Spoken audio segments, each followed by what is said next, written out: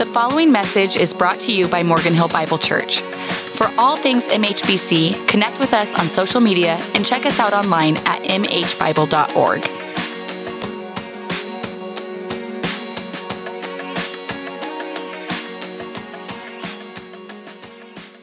Good morning, everyone. Welcome to church. So good to have you here. So good to see you. If you have your Bibles with you this morning, go ahead and open them up to the book of Genesis. We're going to be in chapter 22. The text for today is also in the worship guide that you hopefully received when you came in. And we are in our second to last week as we journey here together through the life of Abraham. We'll wrap it up next week. And I'm so excited for today. If you were going to draw a pinnacle of Abraham's story, kind of the top moment where it all really comes together, I believe is in these 20 or so verses that we're going to look at. So let me pray for us briefly one more time before we jump into our passage this morning. God, as we have sung, you are a great God, and we worship you this morning. God, and we come to you dependent upon you to work in our hearts. And so we ask that your Spirit would be present in this place. God, that you would open our hearts to hear from you, God, and help us to respond in obedience to whatever you would have for us. We submit ourselves to you today. We pray this in Jesus' name. Amen. Well, I want you to think back to maybe high school, maybe college, maybe grad school if you went to grad school. I want you to think back to the hardest final exam that you ever had. The final exam. Now, maybe it was the class that was difficult all the way, and so the final exam was like, I just need to pass because I have to pass this class to graduate. So maybe that's why it seemed difficult. Maybe it was even a class that you enjoyed, but when you understood what the final exam was going to be, you were like, that's scary.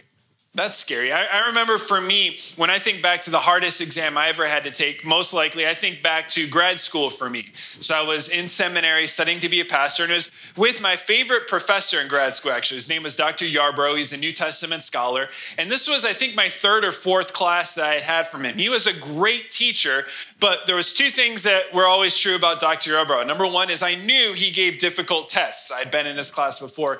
Number two, he also gave a quiz every single time the class met. There was no relaxing. Every time you went to a class, you were like, can we just have one day without a quiz? And he was like, no, I've been teaching for a lot longer than you've been alive. We're having a quiz today. Right? And so I remember this final exam in his class. It was on the book of Acts and all of the epistles that Paul wrote. So you're thinking about 15 books of the Bible. And the exam was this: you will get a list of verses, and all you have to do is you have to tell me, he said, which book and chapter this verse is from.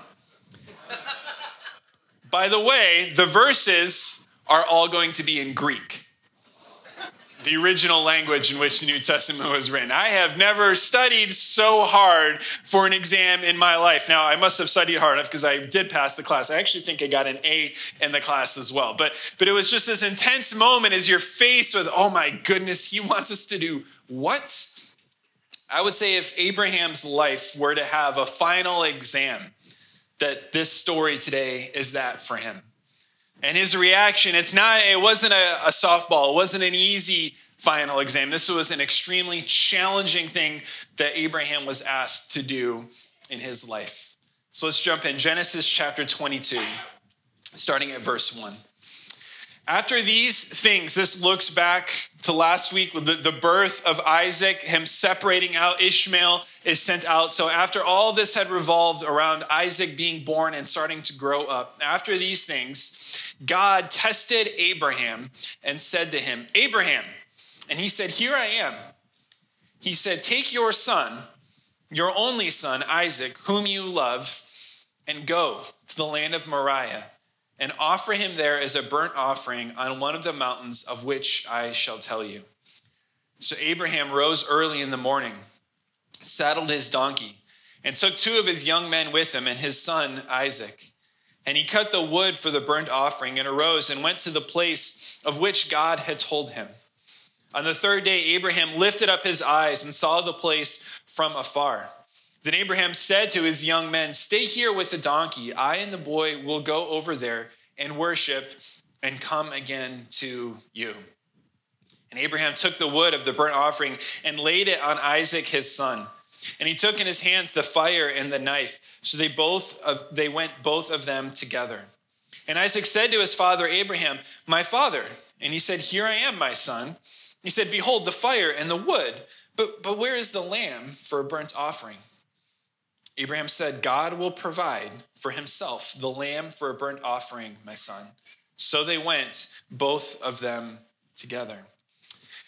Scholars estimate that this story most likely picks up about 10 years after the last story. And we can kind of gather this because Isaac is clearly not some tiny child in diapers, but he's old enough and strong enough that this wood, which would have been more than just a couple sticks, he's able to physically carry upon himself during this journey. So I like to think Isaac is probably about 12 to 13 years old. He's a young teenager at this point. And so they go out together. And Abraham hears in the middle of the night, God shows up. He says, "Abraham," as he always does, "Here I am, God, what do you want?" And then this request comes from God. And I imagine two things go through Abraham's mind. First off, you want me to do what? And then secondly, what am I going to tell Sarah? Like, we're going on a little boys' trip. We're going to be back. I have no idea. I can just imagine, though, I'm sure Abraham doesn't sleep the rest of the night. What parent could, right? He doesn't sleep the rest of the night, and he tosses and he turns and he wrestles within himself. But notice verse 3, what does he do? He rose early, probably because he wasn't sleeping anyways, right? But he gets up early right away and he obeys. He does what God calls him to do. And it says here that God tested Abraham. We see that in verse 1, that he tests him. Now, we want to be careful here because too often I think we confuse these idea of God testing with a temptation that we see. All right, a temptation is where the desired response is towards sin in our lives. And Satan will tempt us with hopes to lure us to sin. When God tests us, it is to affirm the character that he has already built. It's for us to see the good that he is doing in our lives. And it's not meant to lead us into sin, but into greater strength in our lives.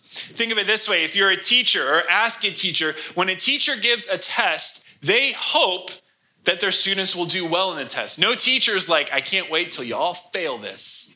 No, they want, why? Because they want them to see, hey, what you have learned, the studying, all the work that you've done, I'm going to show you, and this is the measure to show, this is how much you've learned and how much you've grown. And so this test is for God to affirm in the character of Abraham, his own character, what he has done. And notice he wasn't ready for this test 10 years before or 20 years before. God waits till the moment that Abraham is ready to pass the test until he gives him this test.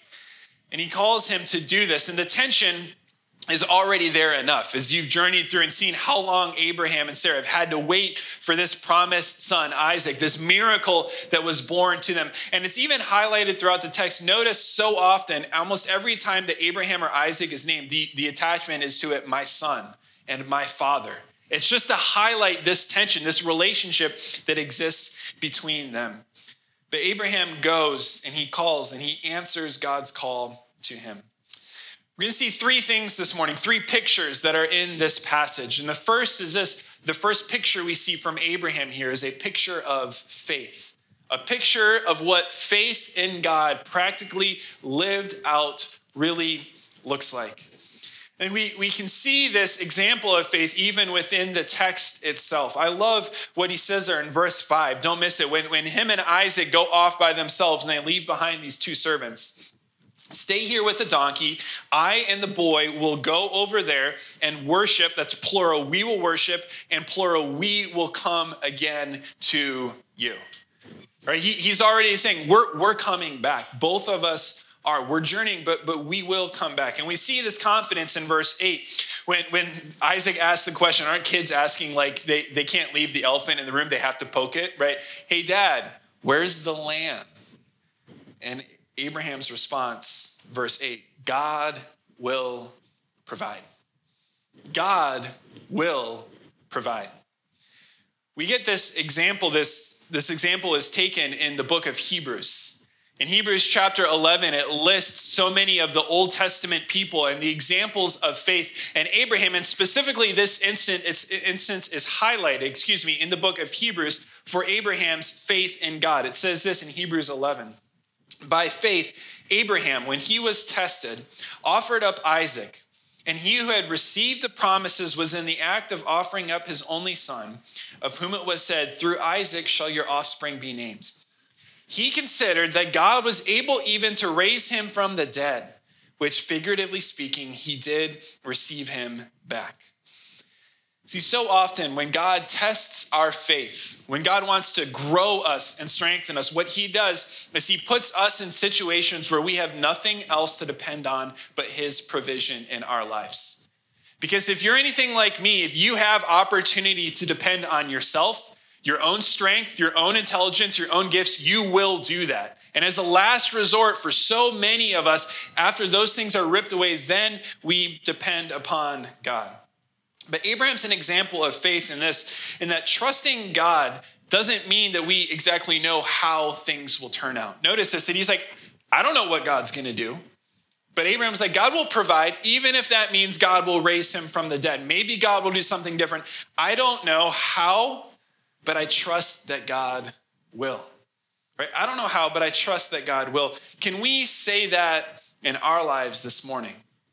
About what it looks like to have faith in God, the situations that we, each and every one of us, are facing. We can look at it and say, listen, I don't know how God is going to do this. I don't know when God is going to do this, but I trust that God will provide. I trust that God will do this. See, it's intertwined throughout. It's Abraham's faith. It's his trust in God. Faith and trust are the same word in the Bible. It's his faith in God that enables this response of obedience to what God calls him to. See, greater obedience in our lives, which if you're a follower of Jesus, that should be a goal for us every single day, to walk in greater obedience to God. Greater obedience is not simply the result of greater effort. It's not that we just wake up and we're going to try harder tomorrow, but it's often the result of greater trust in God in every single area of our lives. See, faith in the Christian life, faith is not just needed for the day we get salvation. It's not just needed to trust in Jesus for salvation. If you're a follower of Jesus, you need faith every single day. Every single day. And so much of growing in our relationship with God is growing in faith, growing in trust in every single area of our lives. It's growing to trust God with our future, and with our kids, and with our family, and with our jobs, with all the worries that come up in our life. It's growing into trusting him that he will provide, even when we don't know how, even when we don't know when.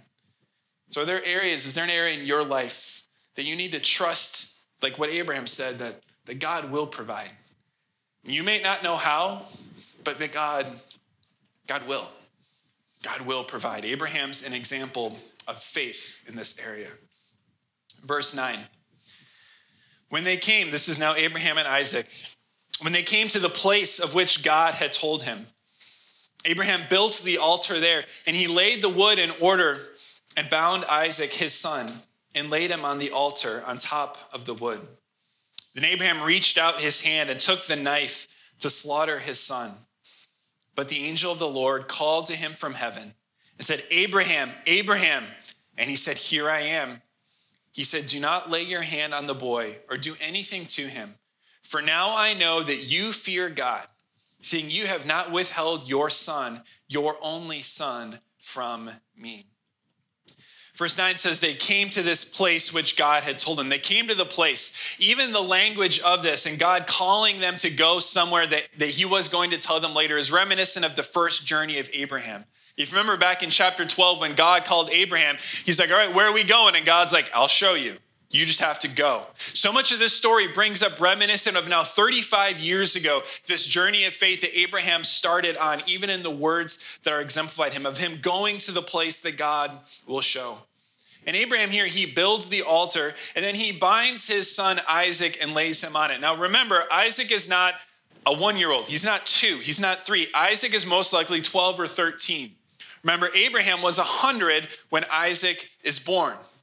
Now, I don't know about you, but this changes the picture that I so often have in my head of this. Like Isaac is just this tiny little baby that Abraham lays on the altar. No, that's not the case. He was strong enough to carry all the wood up there to build the altar to begin with. Imagine what's going through Isaac's mind as he willfully submits to his father, to Abraham in this moment. So I don't know about you, but if there's a wrestling match, no offense to those of you who are of age in here, if there's a wrestling match between a 13-year-old and a 113-year-old, I'm taking the 13-year-old, right? Like Isaac could have gotten away. He could have just shoved his dad and been like, nope, you can't catch me, and ran away. Like he could have done that if he physically wanted, right? But he stays and submits and allows his father to do this. No words here are spoken. Just imagine the silence, the tension, as Isaac looks at Abraham and Abraham looks down at this son that he so loves. Just at the moment, at the last second, God calls out and says, don't lay a hand on him. But now I have seen, Abraham, that you are willing to give up anything for me. You have not withheld even this most valuable thing to you, your son that you've waited 100 years for, that you've waited for so long for. You won't even withhold him from me. I see that you have surrendered everything to me. See, the second picture in this passage is a picture of surrender. This passage is a picture of surrender. What does it look like to give God every single thing in our lives, to give all of us to who he is? And Abraham has shown this total surrender to God, that he would not withhold anything from him. In commenting on this passage and this idea of surrendering to God, I was very helped this week by another pastor who pointed out 4 areas of our lives that every Christian needs to consciously surrender to God. 4 areas of our life that if we don't consciously do this, we gravitate toward just holding on and not giving these things over to him. The first area of our lives that we need to make sure we're surrendering to God is in our possessions. That we need to surrender our possessions to God. The New Testament, the Bible says that you can't serve God and money. But for many Christians, we sure do want to see if we can be the exception to the rule, don't we? We're like, okay, well, let's see how far we can get along that. I was reminded this week of a story of a young man who encountered Jesus. We don't know a lot about this young man, just that he was young, he had a lot of money, and he was a powerful man. He was known as a ruler. And he showed up to Jesus, and he asked him, what must I do to have eternal life? It's a great question. And Jesus looks at the commandments and tells him that this is what you must do. And he says, I've done that. I've done all of that. And Jesus says, all right, I just got one more thing for you. Go, sell all that you have, give it to the poor, and follow me. It says the man turned and walked away because he could not give up the stuff in his life. See, for some of us, our stuff owns us. Not that we own our stuff, but our stuff owns us, and it has our hearts. Now, I want to make sure there is nothing wrong with having things, with even having nice things. I'm not saying that if you have a nice house or a nice car, that is sinful. Not at all. But there is a reason that so much of the Bible, so much of Jesus' teaching talks about how hard it is for a rich man to enter into heaven. Why is that? Because the more possessions, the more money that we have, the easier it is to trust in that rather than to trust in Jesus. Say, this will bring me satisfaction. This will bring me fulfillment. This is all I need. I'm going to depend on this rather than trusting in God.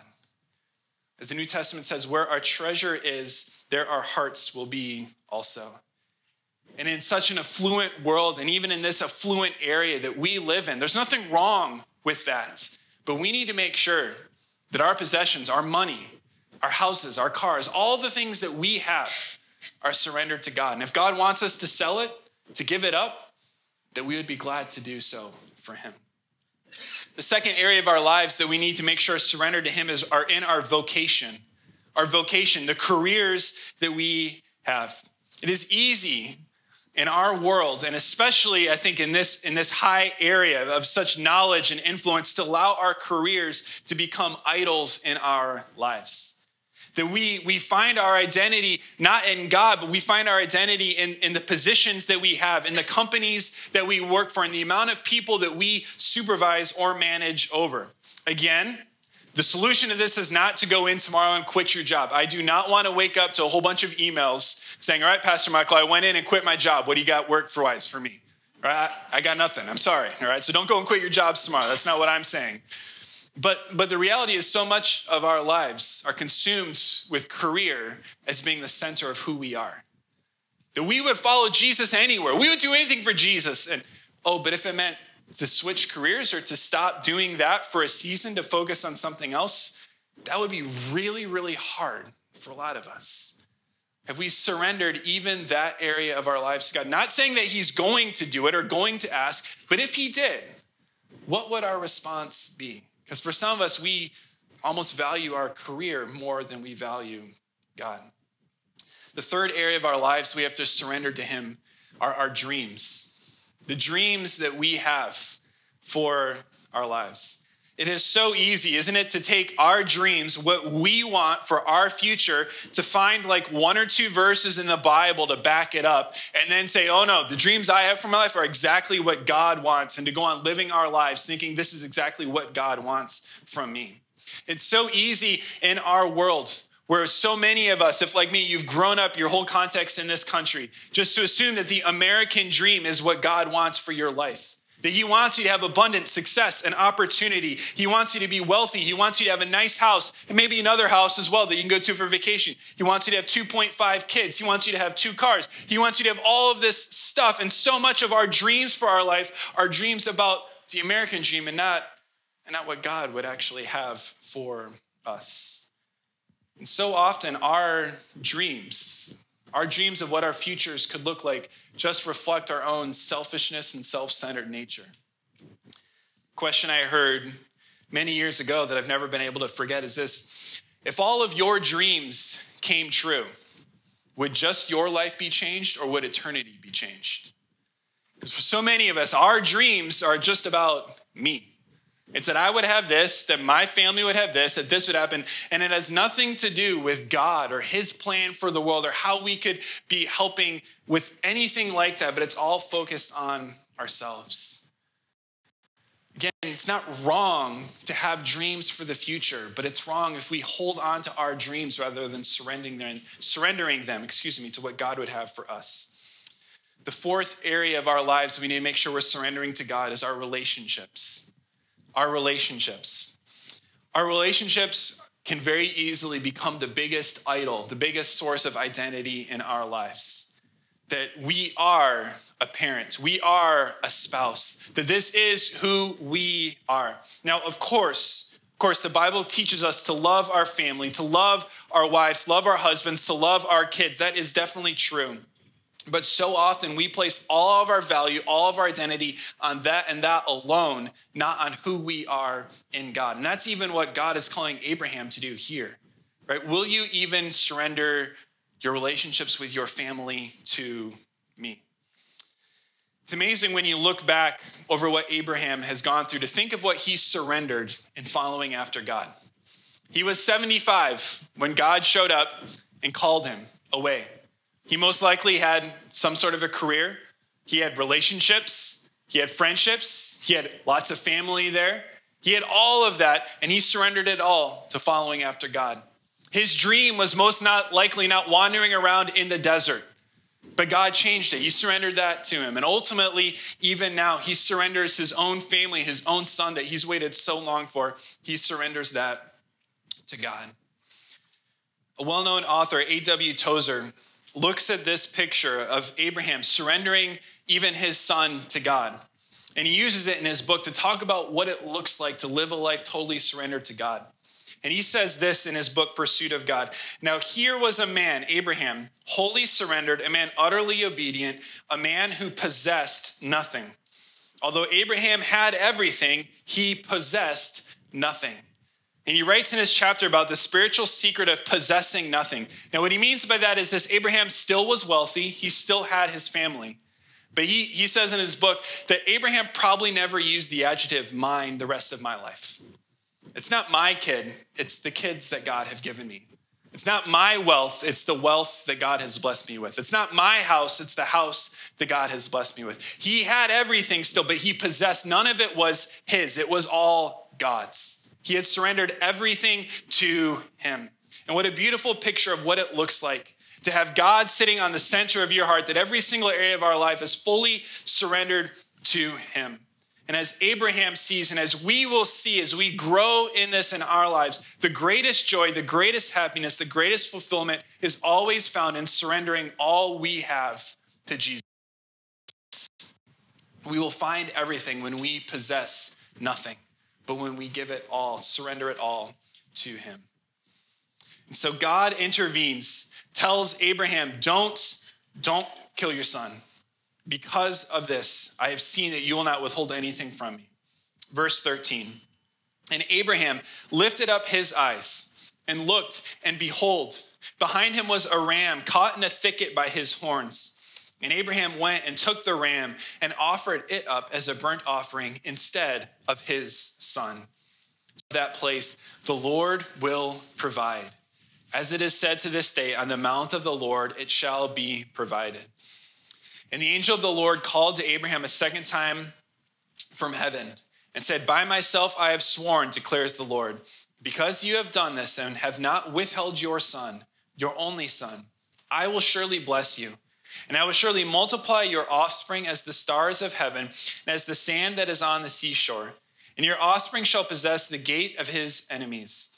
And in your offspring shall all the nations of the earth be blessed, because you have obeyed my voice. So Abraham returned to his young men, and they arose and went together to Beersheba, and Abraham lived at Beersheba. I love this picture from before. Abraham says, God will provide. And so what does he do when he does see God's provision? He names the place, the Lord will provide, etched forever that this is the God who will provide. And we see here the blessings of God poured out upon Abraham once again, the promises once again of what God is going to do through Abraham's family for the future.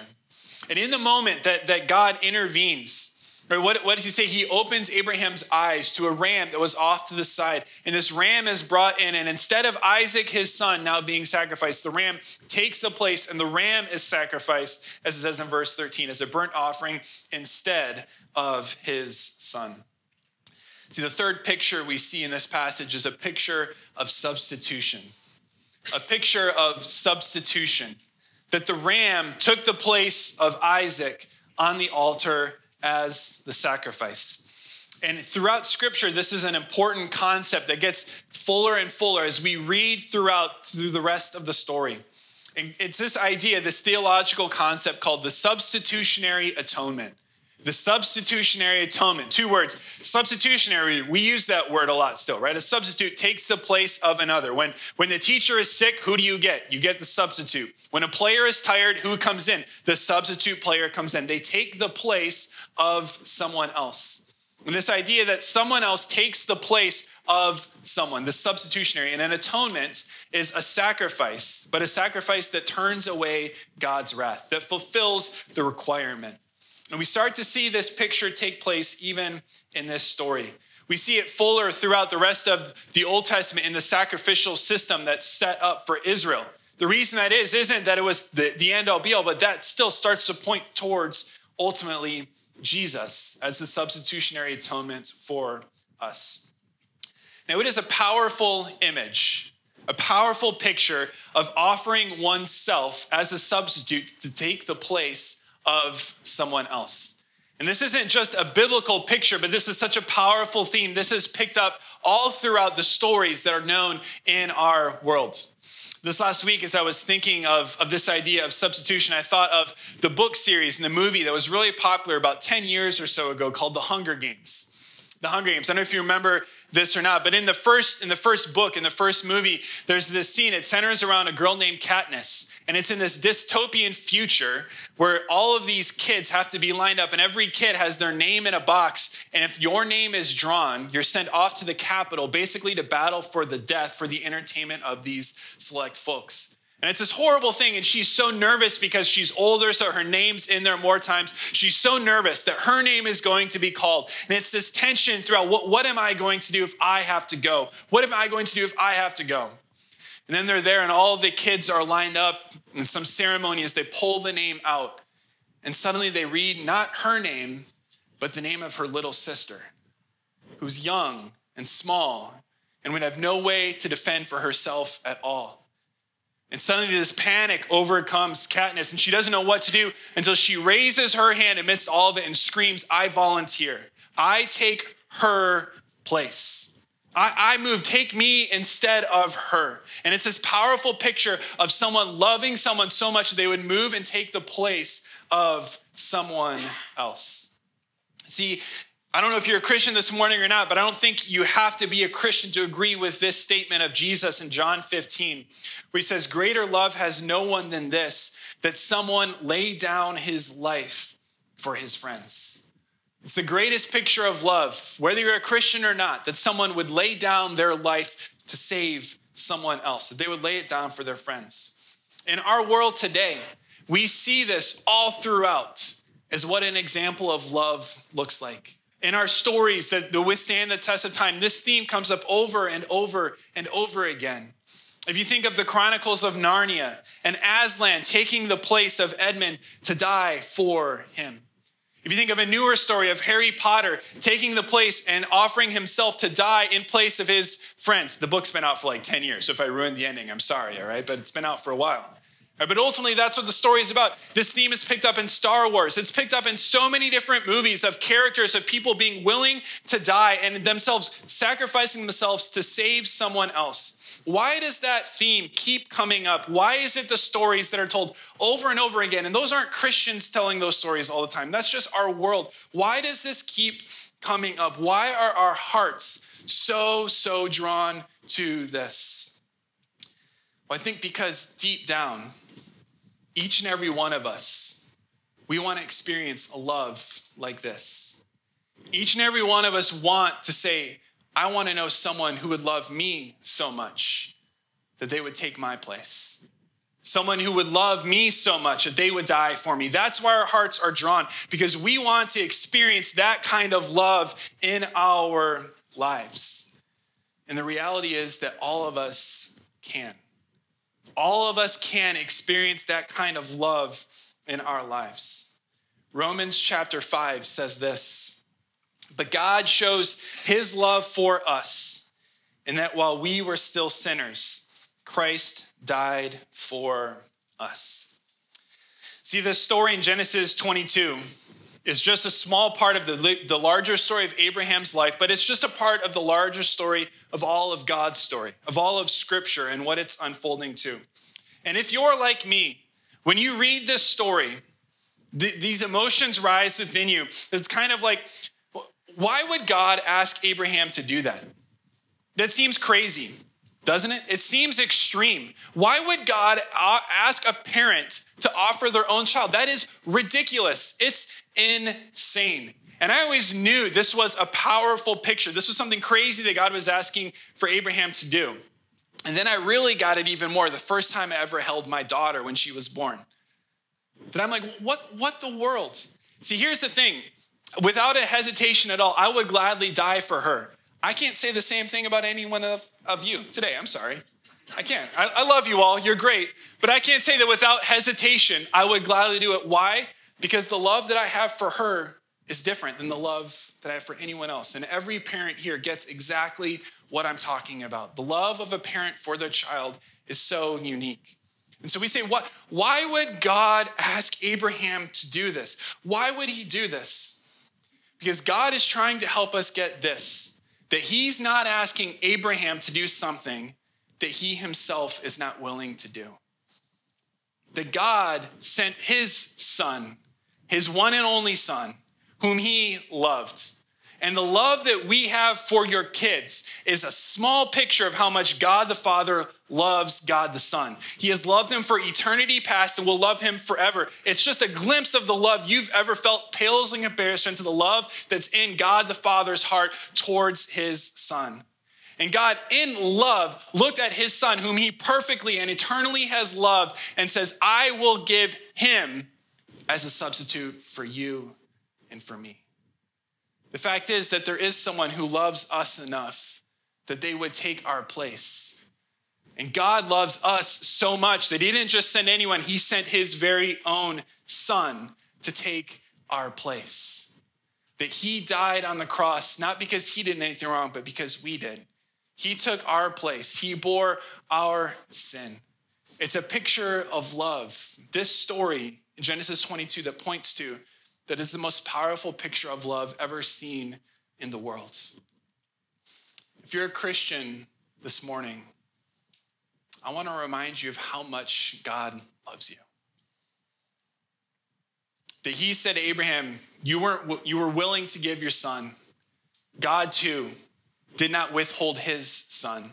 The Lamb of God sent from heaven, eternally loved by the Father, took my place, took your place. You are so dearly loved by God that God would send his son to take your place for your sin.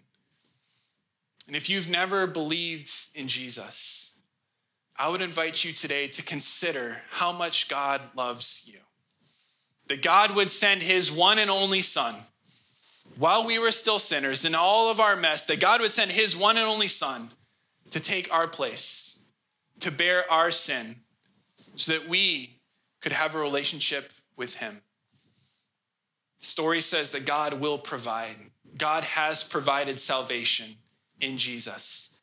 And he calls on us to respond in faith, to say, I believe, I trust God that you took my place on the cross because you loved me so much. And when we believe that Jesus took our place, that he took our sin, that we can be made new and we can have a relationship with God. God, we thank you for your love. It is so undeserved. And we will never fully grasp how much you love us. But God, I pray that as we leave this morning, we would leave changed because we've caught just a little more of a glimpse of the love of the Father flowing to us. We are so undeserving and we are so profoundly grateful and thankful for your love. God, and for anyone here who's listening today who has not believed in you, God, as they catch this glimpse of your love for them, a love that would send your very own son to die for us. God, would today be the day that they believe in you, they trust in your sacrifice, that you love us so much that you would even send your son to take our place. You are indeed the God who is worthy of all of our worship and praise. We pray this in Jesus' name. Thanks for listening. Continue the conversation with us on social media. Never miss a message and subscribe to our podcast on iTunes.